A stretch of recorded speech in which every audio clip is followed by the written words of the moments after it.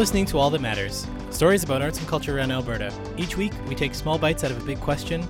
I'm Chris Chang-Phillips. And I'm Joe Hartfile. This week, the second half of a two-part documentary about a group of inmates in the Edmonton Remand Centre, a correctional facility where men and women are held while they await trial. We're speaking to men in one of two boot camp units in the Remand Centre, men like Michael Nelson. I got baptized in 2005. Really, that's when my faith really started to get stronger. Yeah. Were you incarcerated at the time, or? I was incarcerated at the time. Yeah, I was in Drumheller Penitentiary. Yeah, and that's when I just, I started just really starting to connect more to the Lord. I'm 34, and I just can't do this jail thing no more. There's more to life than jail, and my addiction. You have to apply to move into the boot camp unit. It comes with a tough trade-off. You sign on for military-style discipline in your behavior, drills, keeping your bed crisp and clean, and in exchange, you get to be part of what feels like a really unusual atmosphere for a jail. An environment with fewer drugs and fewer fights, more freedom to wear casual clothes, more free time. We went into the Edmonton Remand Centre with our reporter Sarah Campbell-Alfazema to meet people like Michael who are channeling that time and their desire for change into poetry and rap. In our last episode, we were introduced to some of the paths that have led people there. Today, we wanted to know what paths the boot camp inmates have open to try to change their lives, and what could hold them back. Like Michael, a lot of the inmates we met are turning to religion. We met Michael together with a young guy named Josh, who really seemed to look up to him. Boot camp is helping me become a better person, teaching me a little bit more structure. And since I've been here, I turned my life over to the Lord. I've been doing Bible studies. Can you tell us what you're holding? I'm holding a Holy Bible here with my name on it. I did correspondence home Bible studies. I've always believed in my faith in the Lord. Something really changed this time around, and I had to go deeper. And Joshua, can you tell us a little bit about yourself? Yeah, I'm Joshua Charles Tom. I've been incarcerated for about going on 5 months. I was on a different unit before I came to boot camp, and high aggression over there, and you always got to watch over your back. And this is my first time ever in jail. I never have a criminal record. It's my first time ever coming to a facility like this. Coming to boot camp is really good. You got a lot of opportunities, a lot of programs you can do. Like myself, I have about 12 certificates right now. You have a whole bunch of opportunities. Guards here don't treat you like inmates. They treat you just like another person. I look forward to getting out soon. Courts look upon people in boot camp, and it's a very good thing. When I had to come to jail, I ran away for a bit because I was scared. I have a wife and a daughter, 8-month-old daughter, so I didn't want to leave them.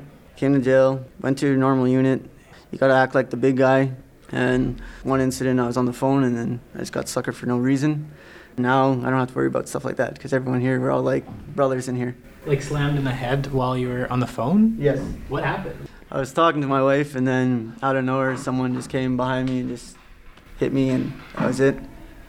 We get a lot of extra programs here in boot camp. We get first pick on anger management, parenting, family violence, people trying to actually change rather than people just doing their time and existing and just, being the same old bully that they were. And I pray for those people. I was one of those people myself. Another unit is people go into the programs just to get the letter so they could show their lawyer or judge and just say, hey, I got the letters. And they don't really get nothing out of the program. We come to boot camp to want to change for something, or ourselves, or for our families, or for our kids. When we do come into the programs, we're not coming for the letters. We're coming to learn and actually get what we put into it. Do you mind telling us how you first heard about the people that were doing poetry in here? We had a talent show, and there's a lot of talent out there, people rhyming and spitting their poetry and singing and whatnot, playing guitar. Never would have thought they had that kind of emotions or gift. It's a beautiful thing, to be able to talk your heart like that, and it comes from deep. I didn't start doing poetry till I actually walked into boot camp here. I was in my cell and started writing down stuff and started doing poems. I come from a music background. My mother is a really beautiful singer, Amen, I love you, mother. She's one of the Lord's angels, like the rest of our mothers. Speaking my mind through music helps me grow, keeps me calm, heals my soul, We'd love to hear something. Do you want to go first? You want to speak or you want me to sing? This is a recent song I wrote. It's called Here We Go.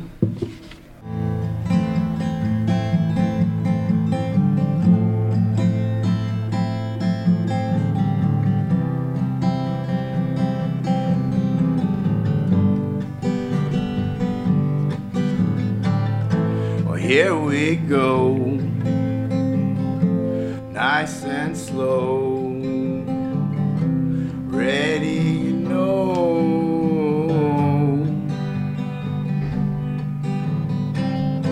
I let you in, let's begin. We both have sinned away. Starts right here. You're so near. Well, now it's clear.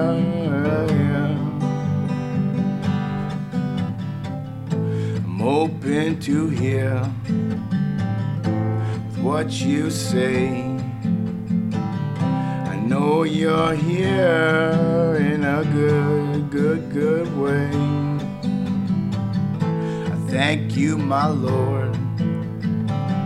You're sharp like the sword. You're clearing the ways. Now I can play. My heart is open. My mind is there. I'm in your stare, back my glare. I'm picking the pace. It's not a race.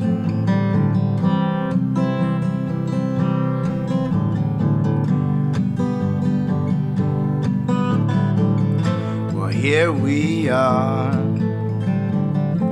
Not too far, here we go, nice and slow. I turned my back, I was on attack. Well, I turned away, it was not okay. I sat back down, turn my life around. I can hear my sound, 2 feet back on the ground.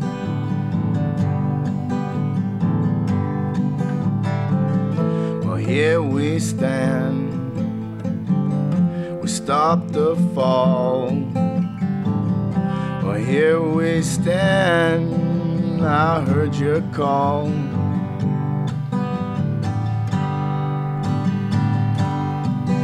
Well, here we go, nice and slow, ready, you know.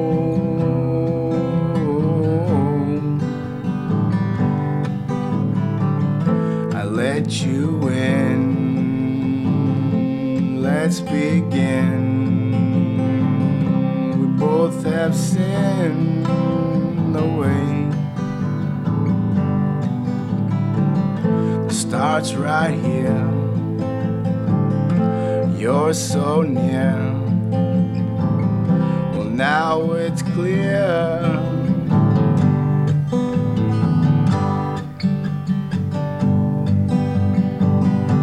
Oh, we heard we stand. We stopped the fall. Well, here we stand. I heard your call.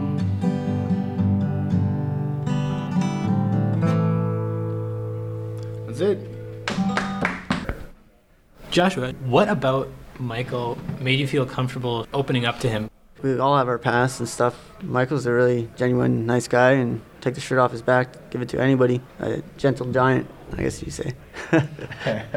Joshua, how old are you, if you don't mind me asking? 22. I just came in here on my golden birthday. I had to celebrate it in here.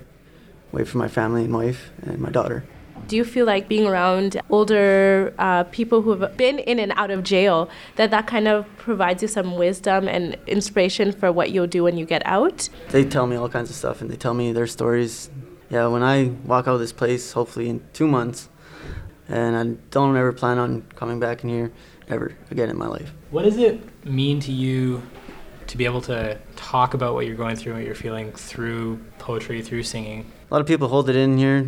All you do is have your cell and your cellmate. We help each other out. If they have a shoulder crying, cry. Other units, usually you don't see people crying. We have each other's back on this unit. Before coming in here, I used to drink a lot, use a lot of drugs.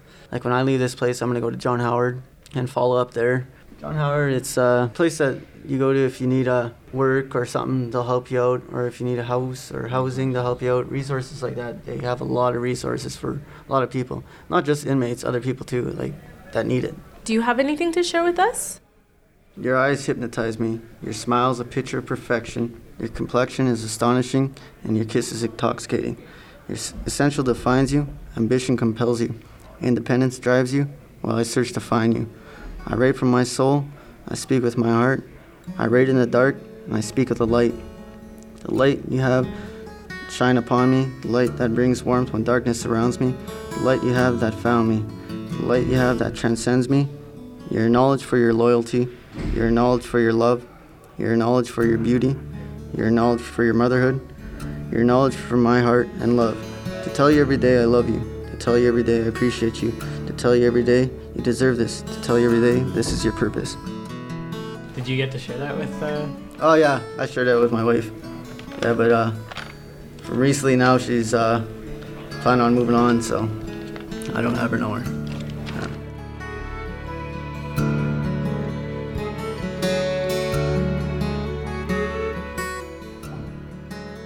You're listening to All That Matters from CJSR, stories about arts and culture around Alberta.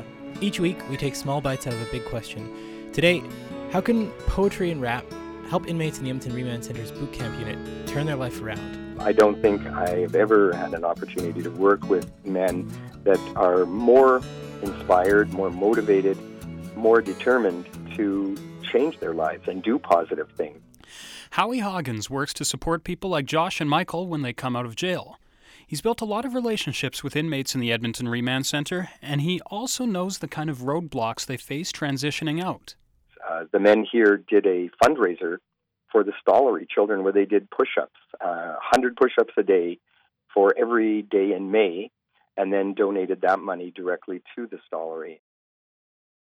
My name is Howie Hoggins, and I am a program facilitator for the Edmonton John Howard Society here at the Edmonton Remand Centre. I offer a 5-day program, 5 different workshops for men on all the various units here to assist them in getting more resources and information to be able to make choices that work for them and to give them options when they leave the ERC. So can you explain to me the process of how an inmate would transition from being incarcerated to living in the society? Okay, there's a couple of options. First of all, if they intend to go into a recovery program, we give them all of the resources they need to contact the various places in and around Edmonton, and they have to do that. They have to make the contact, and we encourage them, again, as soon as they get out, to come to the John Howard Society office if they have any issues with housing, transportation, anything. And we have a really wide network of contacts where we don't necessarily do everything for them, but we can put them in touch with the right people, or we can assist them, for example, if they're needing to get their ID and they have to have an application form. We can download that and sit down with them and make sure it's filled out and then tell them where to go to submit it. And so we encourage them to take our 5-day program, and on that 5th day, they get the information on pre-release, and they create a plan as well. We give them a package where they create their own pre-release plan, which makes it much more functional, and their backup is always John Howard. We say, if anything goes wrong, if you have any issues, come directly to John Howard. For a person who isn't struggling with addiction and they're just released, what do you think some of their main challenges are with integrating and getting their life back on path? A lot of times the people that are not faced with addictions have issues, again, with homelessness. Many of them have problems with not having ID. So what we do, first of all, is make sure we get them enough ID so that they are able to function in society. And again, looking for a place to live, finding a job. It seems to be a common factor whether they have an addiction or they don't. Seeking employment and finding a good place to live, a safe place to live. Those are the key elements right off the bat as soon as they get out. Of course, not everybody faces the same kind of challenges inside jail or on the outside. About half the men we met from the boot camp unit were Aboriginal. According to the federal government's prison watchdog, the Office of the Correctional Investigator, about a quarter of Canada's federal inmates are Aboriginal, but they only make up 4% of Canada's overall population. A quarter of federal inmates coming from just 4% of the population. They're also more likely to be released later in their sentence than non-Aboriginal people, and more likely to be returned to prison because their parole was revoked for administrative reasons. Reading reports about this, to be honest, can be a bit dry. So, Métis author and researcher Patty Laboucan-Benson wrote a graphic novel about some of the issues she was seeing in her research and counseling work. It's called The Outside Circle.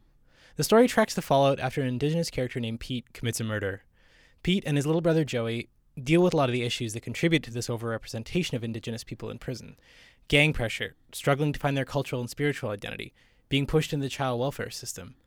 At one point, their mom is forced to sign over guardianship for Joey because their home environment is dangerous. When we read the document, the wording is replaced by a short history of moments like this, how women like her have been separated from their children for centuries in Canada, through residential schools, through the 60s scoop. My name is Patty Laboucan-Benson, and I am the Director of Research, Training, and Communication at Native Counselling Services of Alberta. And how did you get into writing a graphic novel? Well, I love graphic novels, first of all. It's a medium I really enjoy. And I decided that when I finished my PhD and had defended my dissertation, I was encouraged to publish my dissertation. That I was most interested in kind of pushing this research that I did and things that I had learned into a more popular audience, and specifically a younger audience too.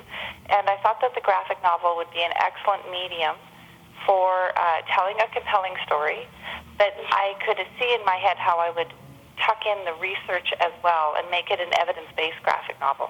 So I had mentioned to you earlier when we spoke that some colleagues and I went to the Remand Center and we recorded some poetry with the inmates. And afterwards I read The Outer Circle, and I saw a lot of similarities between Pete's character and some of the inmates. What do you think it takes for characters like Pete to turn their lives around and make positive changes? I think that the central argument in this book, or the idea here, is that change is always possible. Every child is born a gift from the Creator and whole and perfect, and it's through our life experiences that we take on certain behaviors. And so we believe that violence is a learned behavior, and people can learn not to be violent as well.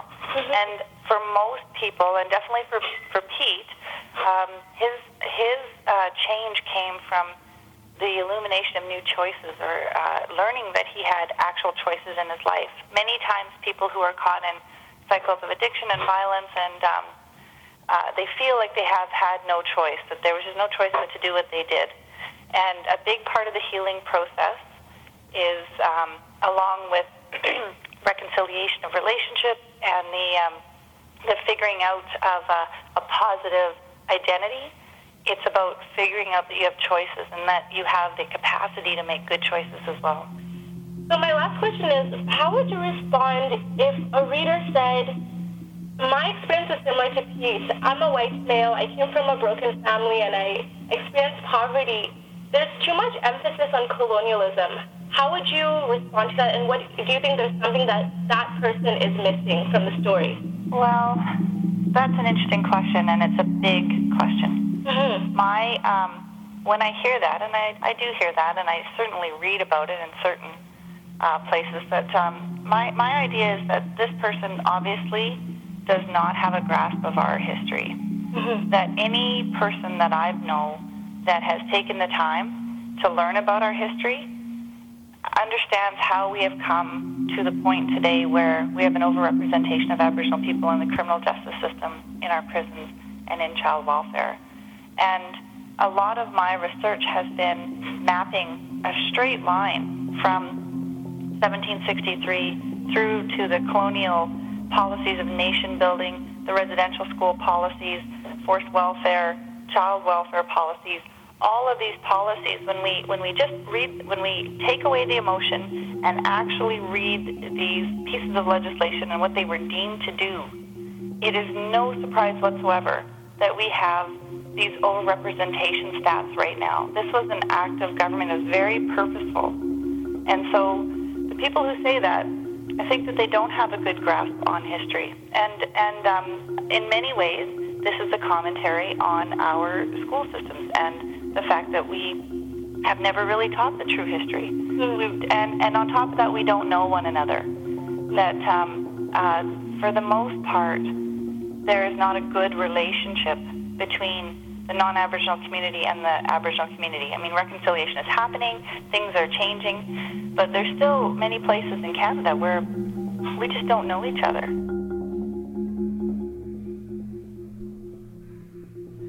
My name is Nathan Lobocan from Slave Lake, Alberta. I've been in jail for the majority of my life. What led you here to the Remand Center? Bad situations, I guess. The circumstances out there are different for me, especially when you look the way I look. I am educated, but it's still hard for me to get a job and struggle a lot out there.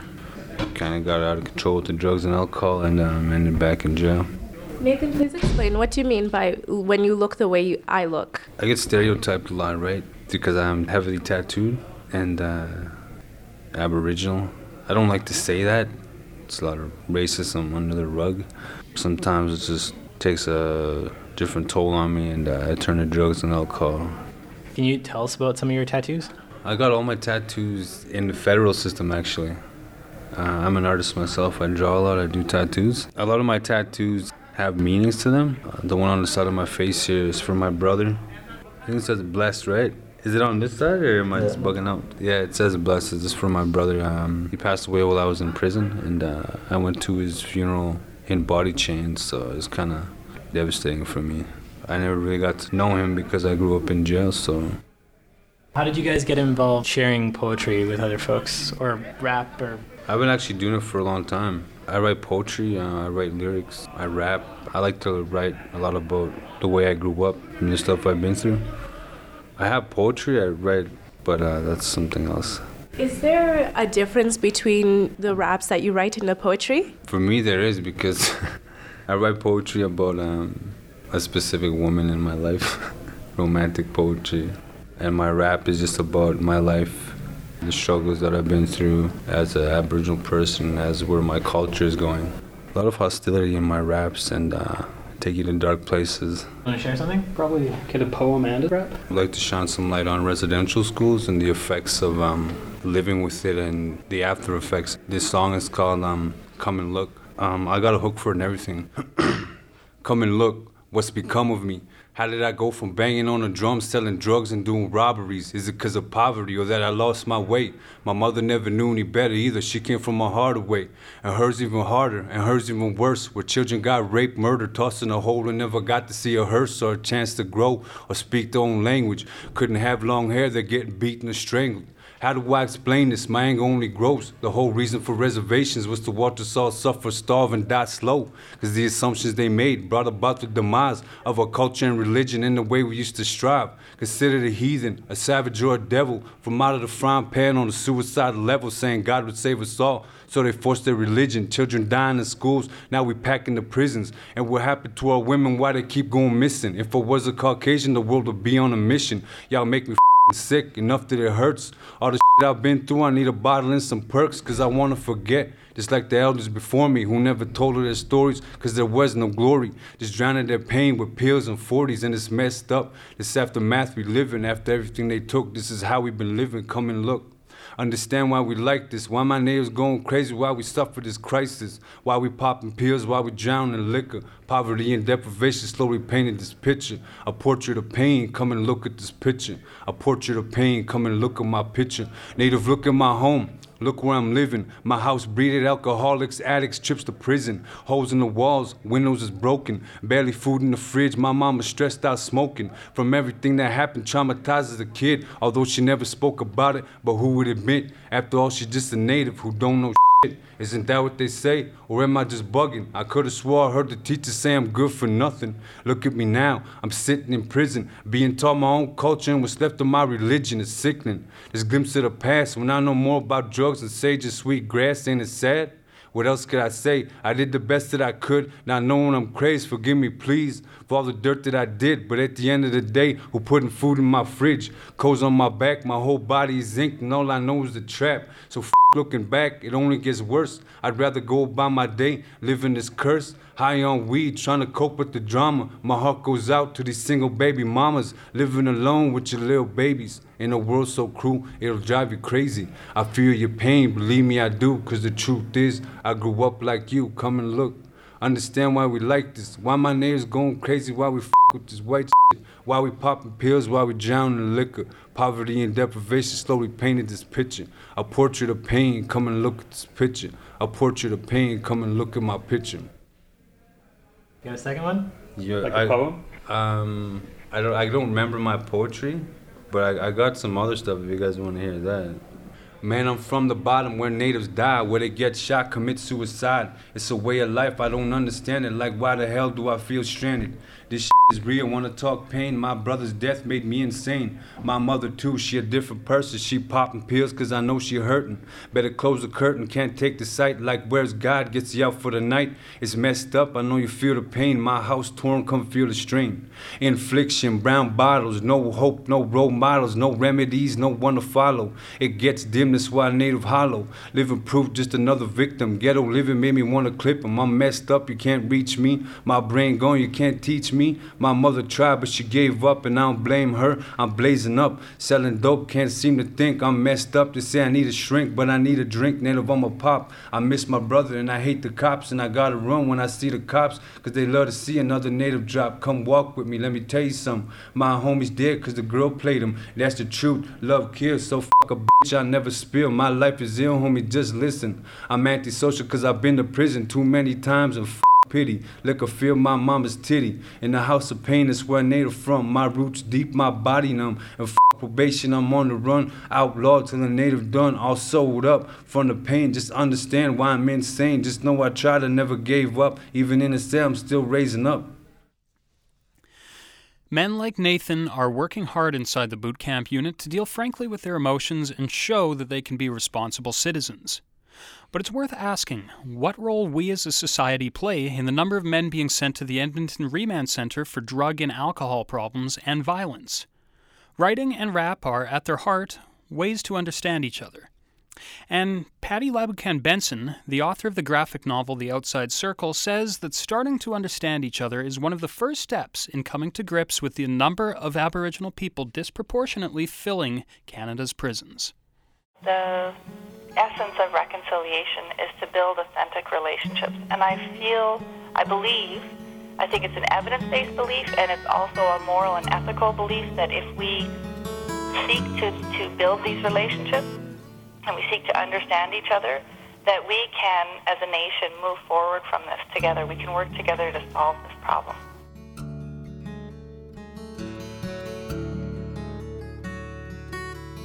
That's it for this week on All That Matters. This two-part documentary about the boot camp poets in the Edmonton Remand Centre was produced by myself, Joe Hartfile, and Sarah Campbell-Alfazema. Thanks to Joshua Charles Tom, Michael Nelson, Nathan Laboucan, and all the other inmates who spoke to us in the boot camp unit. Thanks also to Howie Hawkins, Patty Laboucan Benson, Daniel Emberg, and the staff at the Edmonton Remand Centre. And thanks to the staff at the Alberta Justice and Solicitor General Department for making this program possible, including Andrea Cole, Dawn Asbury, Julie Siddons, and many more. All That Matters is a production of CJSR 88.5 FM in Edmonton. Our theme music is by Dokasha Teru. Both parts of this documentary will be on our website, allthatmatterscjsr.wordpress.com. Email us at allthatmatters@cjsr.com or find us on Facebook and Twitter. I'm Chris Chang-Phillips. And I'm Joe Hartfile. Thanks for listening.